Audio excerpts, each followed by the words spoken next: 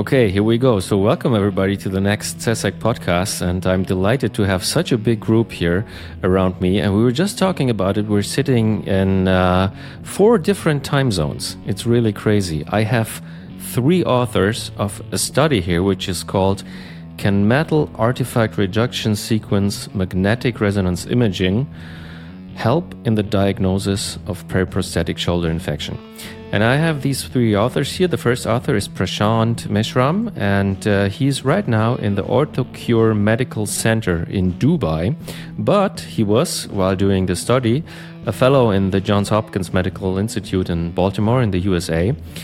And also I have from the same department, Professor Edward McFarland. He's professor of orthopedic surgery and the director of the Division of Shoulder Surgery in the Johns Hopkins Medical Institute. And I have also Jan Fritz, Dr. Jan Fritz here.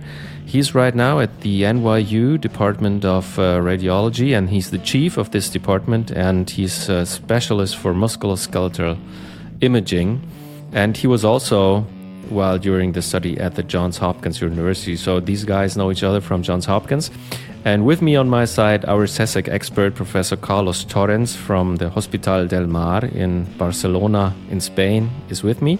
My name is Robert Hudek. I'm shoulder and elbow surgeon from Hamburg in Germany. And I would like to start with the first question. Prashant, this sounds really interesting. And all of us know that MRI is very well for diagnosing infections. Just to have a look on it, how it looks, if it looks infectious. But once you have an implant in the joint, MRI doesn't work. But you did that, and can you give us a comprehensive summary of what you did in this study? Thanks a lot, Dr. Robert Hudek and Dr. Carlos, for inviting us on behalf of all the authors. We are very happy and very honored to be featured in this column of SCCEC. Our study basically originated with the problem that the diagnosis of periprosthetic shoulder infection is such an enigma for the shoulder surgeons and orthopedic surgeons equally. The main problem with shoulders, as they are different than knees and hips, is that, first of all, they present very ambiguously. When the patient comes to us with the only complaint they have is painful shoulder with an arthroplasty, so anything could be a cause. To rule out infection is really tough because these patients do not really have the usual typical signs of infection like fever, discharging sinus. That's extremely rare in the clinical practice. So also the investigations, the blood investigations, ESR, CRP are usually normal. We also see that the regular MRIs, sometimes they show loose things. Sometimes they rarely have a lot of concrete evidence to say that this is infection or not. Another thing which is different from knees and hips, from shoulder arthroplasty, is that knees and hips have, when you do aspiration for them, the results are actually take you closer to isolating an organism either, or telling you that whether it's an infection or not. But in shoulders, what we found, at least in our experience at Johns Hopkins with the patients we see with Dr. McFarland, is about only 30% of times we are able to get a positive sample. We are able to get the fluid when we aspirate them, and out of that, only 30% of time we get a positive report, a positive culture. So ultimately, we end up with all the investigations being normal. Most of the times, the aspirations which we do in the patients is normal. So when we are thinking whether to revise this patient in a single stage or a 2-stage, whether it's infected, we have not isolated an organism. So it's a big question mark in the diagnostic process. So with that thought, what we looked at is MRI is not really being evaluated for the cause of shoulder arthroplasty to evaluate whether they show us if it's infection or not. With that, we conducted this prospective study at Johns Hopkins University, where we recruited all the patients who have painful shoulder arthroplasty, and most of other signs and symptoms and investigations were normal. So they underwent a metal artifact reduction MRI sequence at our institute, and we followed these patients for a period of 1 year. We did the study between 2015 and 2019, and we could get 89 patients to be enrolled and who had a clinical follow-up of 1 year. Two of our senior musculoskeletal radiologists evaluated the mass MRI sequences of these patients at an interval of 2 months, which was enough to have the washout interval period. What we found, and we compared that with the reference standard of PSI, which is the International Consensus Meeting 2018 criteria. Out of that, we categorized the patients as infected if they classified as definite PSI. If they classified as probable, possible, or unlikely PSI, they were categorized as non-infected. Or after a period of 1 year, they did not undergo another surgery for infection. That is when we understood that is when we categorized them as not infected. The results, which we found with this study, was that the inter-reader and intra-reader reliability was good to excellent for all the findings of mass MRI which we evaluated.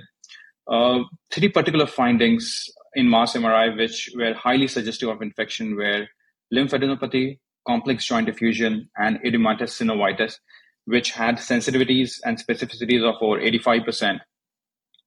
And the presence of all of these three findings of axillary lymphadenopathy, complex joint effusion, and edematous synovitis had a probability of infection of over 99%. So with this particular study, we had the limitations of the study mainly are that we have limited numbers, which was 22 in the infected group against 67 in the non-infected group. But we are talking about a single institution study done by a senior veteran surgeon who has done this cases for over 5 years. So these numbers are small, but they are realistic numbers for a study done for 5 years. Results which we found with this study is that the mass MRI seems to have utility in the diagnosis of periprosthetic shoulder infection up to as high as 99%. But the limitation of this study is small numbers, and also the fact that a very specialized CMAC sequence of mass MRI was used to perform these MRIs in these patients, and also a senior musculoskeletal radiologist evaluated this. With this background, I think mass MRI could be very, very useful in the future, and more studies are needed in this area. Very interesting, Carlos. When you hear about doing a special MRI with a special metal artifact reduction sequence, what do you think about the study these people did? First of all, I just want to congratulate them, because I think that we all need tools to help us in the diagnosis of these complex cases. I think it's really interesting. What I thought when I read the paper, when I read the abstract, is do you think that just by knowing that all the patients included were potentially infected, this can make like a bias in the radiologists reading the MRI? I mean, it's not that any patient without any pathology was included, so all of them you knew that were probably infected patients.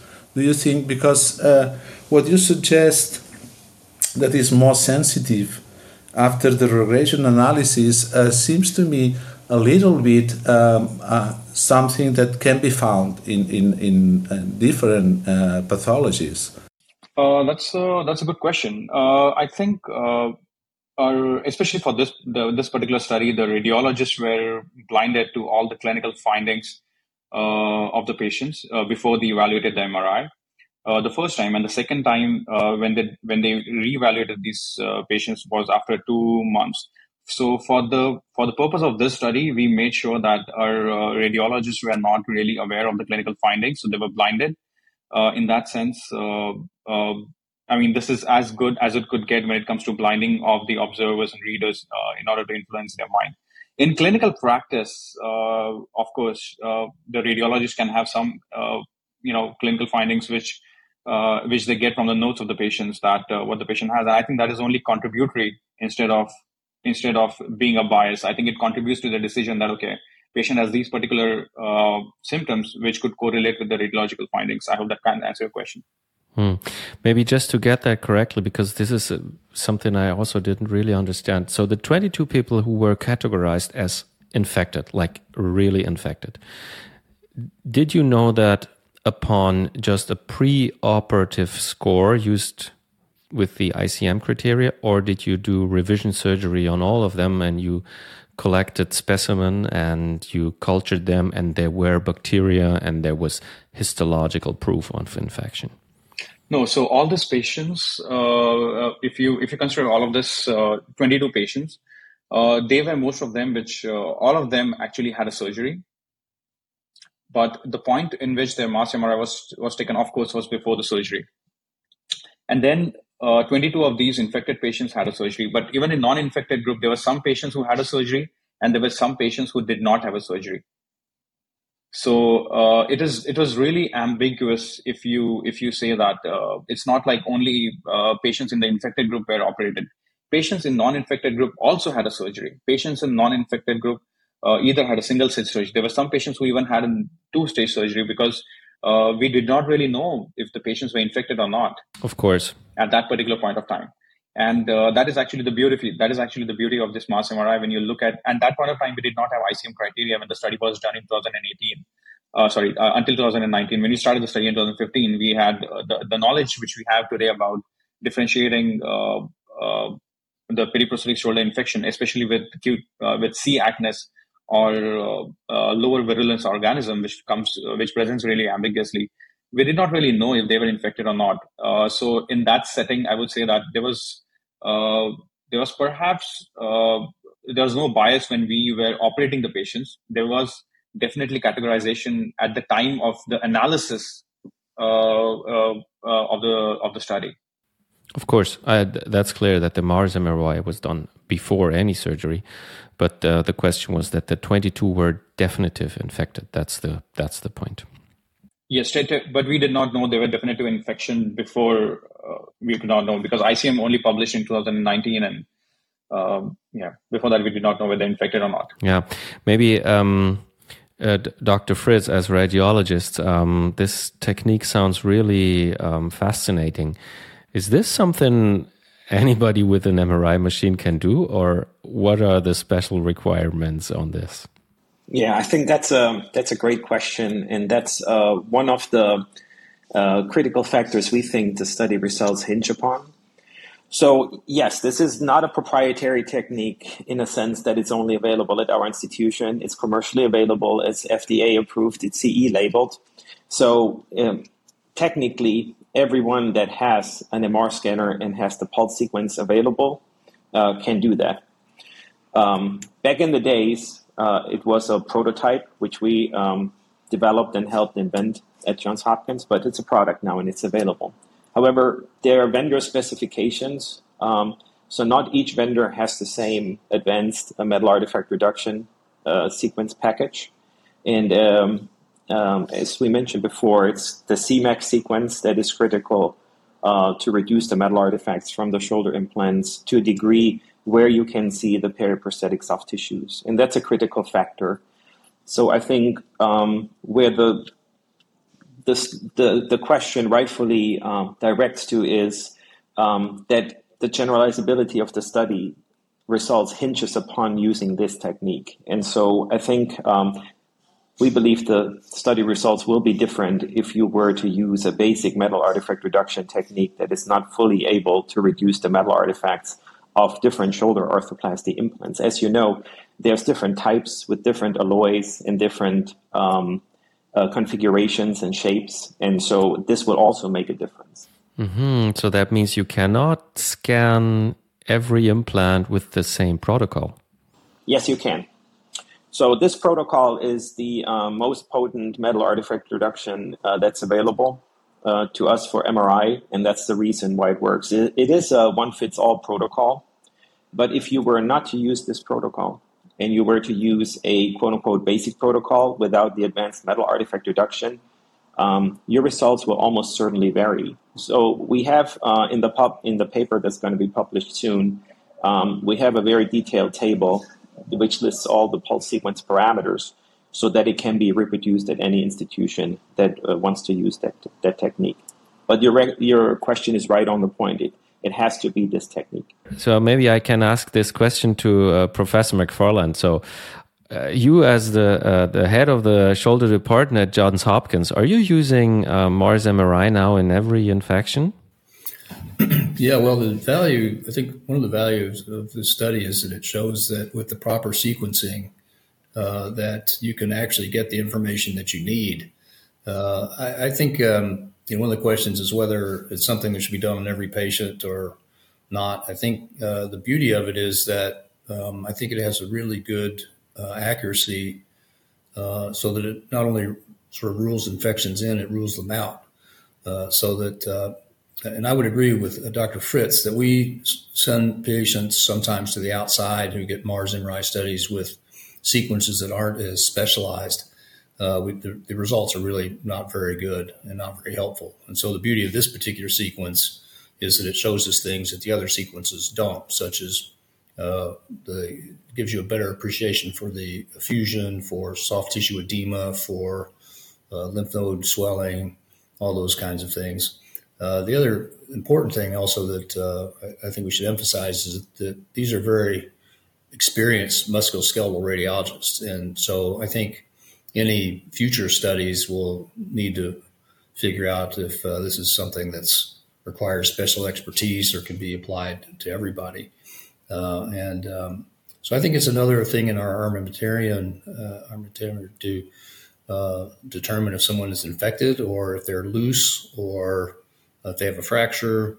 This technology has a great way of adding to our knowledge of not only making infection diagnosis, but ruling it out. Carlos, I give you just 1 point, and that's low-grade infections. I mean, low-grade infections, we have so many of them in the shoulders. What do you think about that? I mean, that's the pivotal things. No? You know, a heart infection, you can see that pretty easy, but a low-grade infection, you don't see it in the laboratory parameters. You don't see that maybe in clinics, but still there's pain and so on. What do you think? Would that be something for us? Mars MRI ruling out low-grade infections? I hope that it will help us because what I'm afraid of is that sometimes you have many different tools and all of them just don't agree, and you have, let's say, a clinical pain and stiffness, but the lab is negative, and then maybe the MRI is positive, and then maybe another test is negative, and then you just don't know what to do at the end because nothing is gluing. So I think that probably is a good way and is a hope that with this MRI we can detect these low-grade infections. But up till now, I think that there are really few publications on it. I think that when you asked me to be here with you, I ran through PubMed and I saw very few publications, mostly on hip surgery. So I think that we have to wait a little bit, but it's something that I will follow. Absolutely, I really agree, and I really want to thank all the authors for this beautiful study. Maybe Dr. Fritz, one radiological question. If you could give our listeners, who are mostly shoulder surgeons, a take-home message from a radiological point of view, what would that be? Yeah, so I think in a big picture concept, what we're seeing now is, and you have explained this in the beginning, that MRI is helpful for septic joints. And so far, the roadblock was that the metal artifacts were preventing MRI from being used in arthroplasty patients. And so technologically, we have advanced first in the hip and knee and ankle arthroplasty implants to now reduce the metal artifacts to a degree where we have diagnostically sufficient image quality. And our study shows that this can also be applied to the shoulder. So in many ways, what we're showing is that the same principles that apply in native joints apply, interestingly, surprisingly well also for arthroplasty implant patients. And so similar our practice here in the US for other joints, as mentioned, hip specifically, but also knee and ankle, the algorithms clinically to work up these patients often now include MRI as you would in a native joint. And I think that's the big picture where we're moving, that these MRI is almost hopefully equally useful than a native joint. We need more data. That's very correct. But technologically, we have advanced there. And it will take some time, I think, to adopt and gain clinical experience with that. But here at NYU, our hip and knee and also ankle surgeons utilize the metal reduction MRI in the workup of infected patients, or also, post-arthroplasty pain that's unexplained. And what we have not shown in our study is that it's not only the infection signs that we find, which has an interestingly well-defined set of abnormalities that when you have them as a group, they amount to high accuracy. We often see other findings that then later seem to be the most plausible pain generator that maybe not be seen on radiographs or may not be overt on clinical exam or labs or even CT. Wonderful. And Dr. McFarland, in your department, if there's a patient where every other parameter is normal, the only pathological thing would be the Mars MRI, would you do revision surgery on a patient just upon a positive Mars MRI? Well, I have to say that I have great faith in Mars MRI. It's been very accurate in our experience. And I think obviously, I don't think we had many false positives. And, I think if someone has the findings that were delineated in this study, I would, and they have pain, I would most certainly operate on them. And usually when they have this positive of an MRI, they have positive histology at the time of surgery, which is good because you have a time zero event, as you know, one stage is not as popular in the United States as it is in Europe. But I think if there was a question, I would two-stage it without I wouldn't hesitate if the Mars MRI was consistent with that and the histology was consistent with it.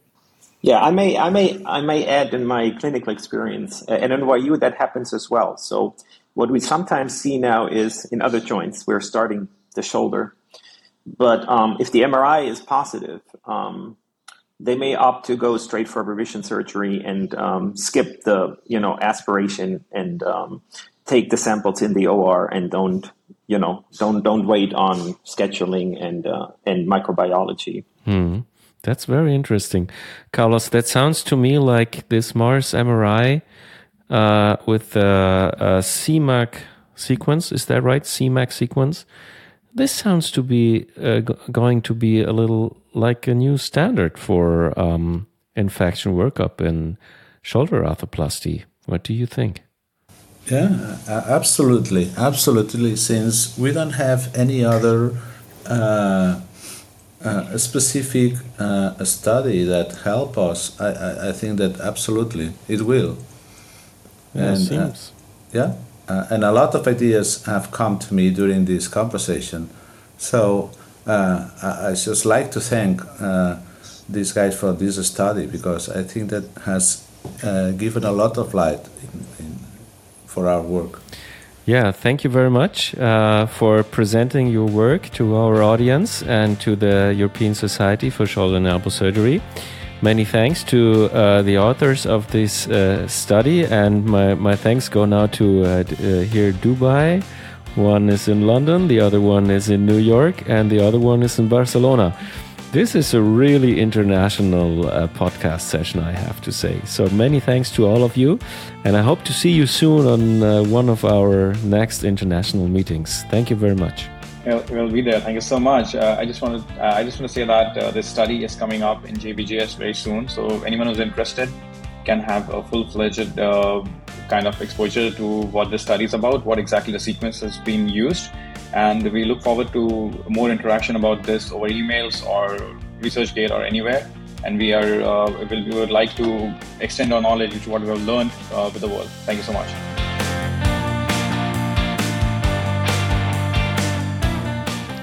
This was another CESAC podcast with the title Can Metal Artifact Reduction Sequence Magnetic Resonance Imaging, so-called MARS MRI, help in the diagnosis of periprosthetic shoulder infection? Today with the authors Prashant Meshram, who is now at the OrthoCure Medical Center in Dubai, United Arab Emirates, and Professor Edward McFarland, who's the Director of the Division of Shoulder Surgery at Johns Hopkins School of Medicine in Baltimore, Maryland, USA, and Associate Professor Jan Fritz from the Radiology Department and Head of Musculoskeletal Imaging at NYU Langone Health in New York, USA. And of course, my CESAC expert today, Professor Carlos Torrens from the Hospital del Mar in Barcelona in Spain. And my name is Robert Hudek. I'm a shoulder and elbow surgeon from Hamburg in Germany. And I hope you like the program because we have some more hot topics to cover soon on this CESAC podcast. I hope to see you soon and have a nice day. Bye-bye.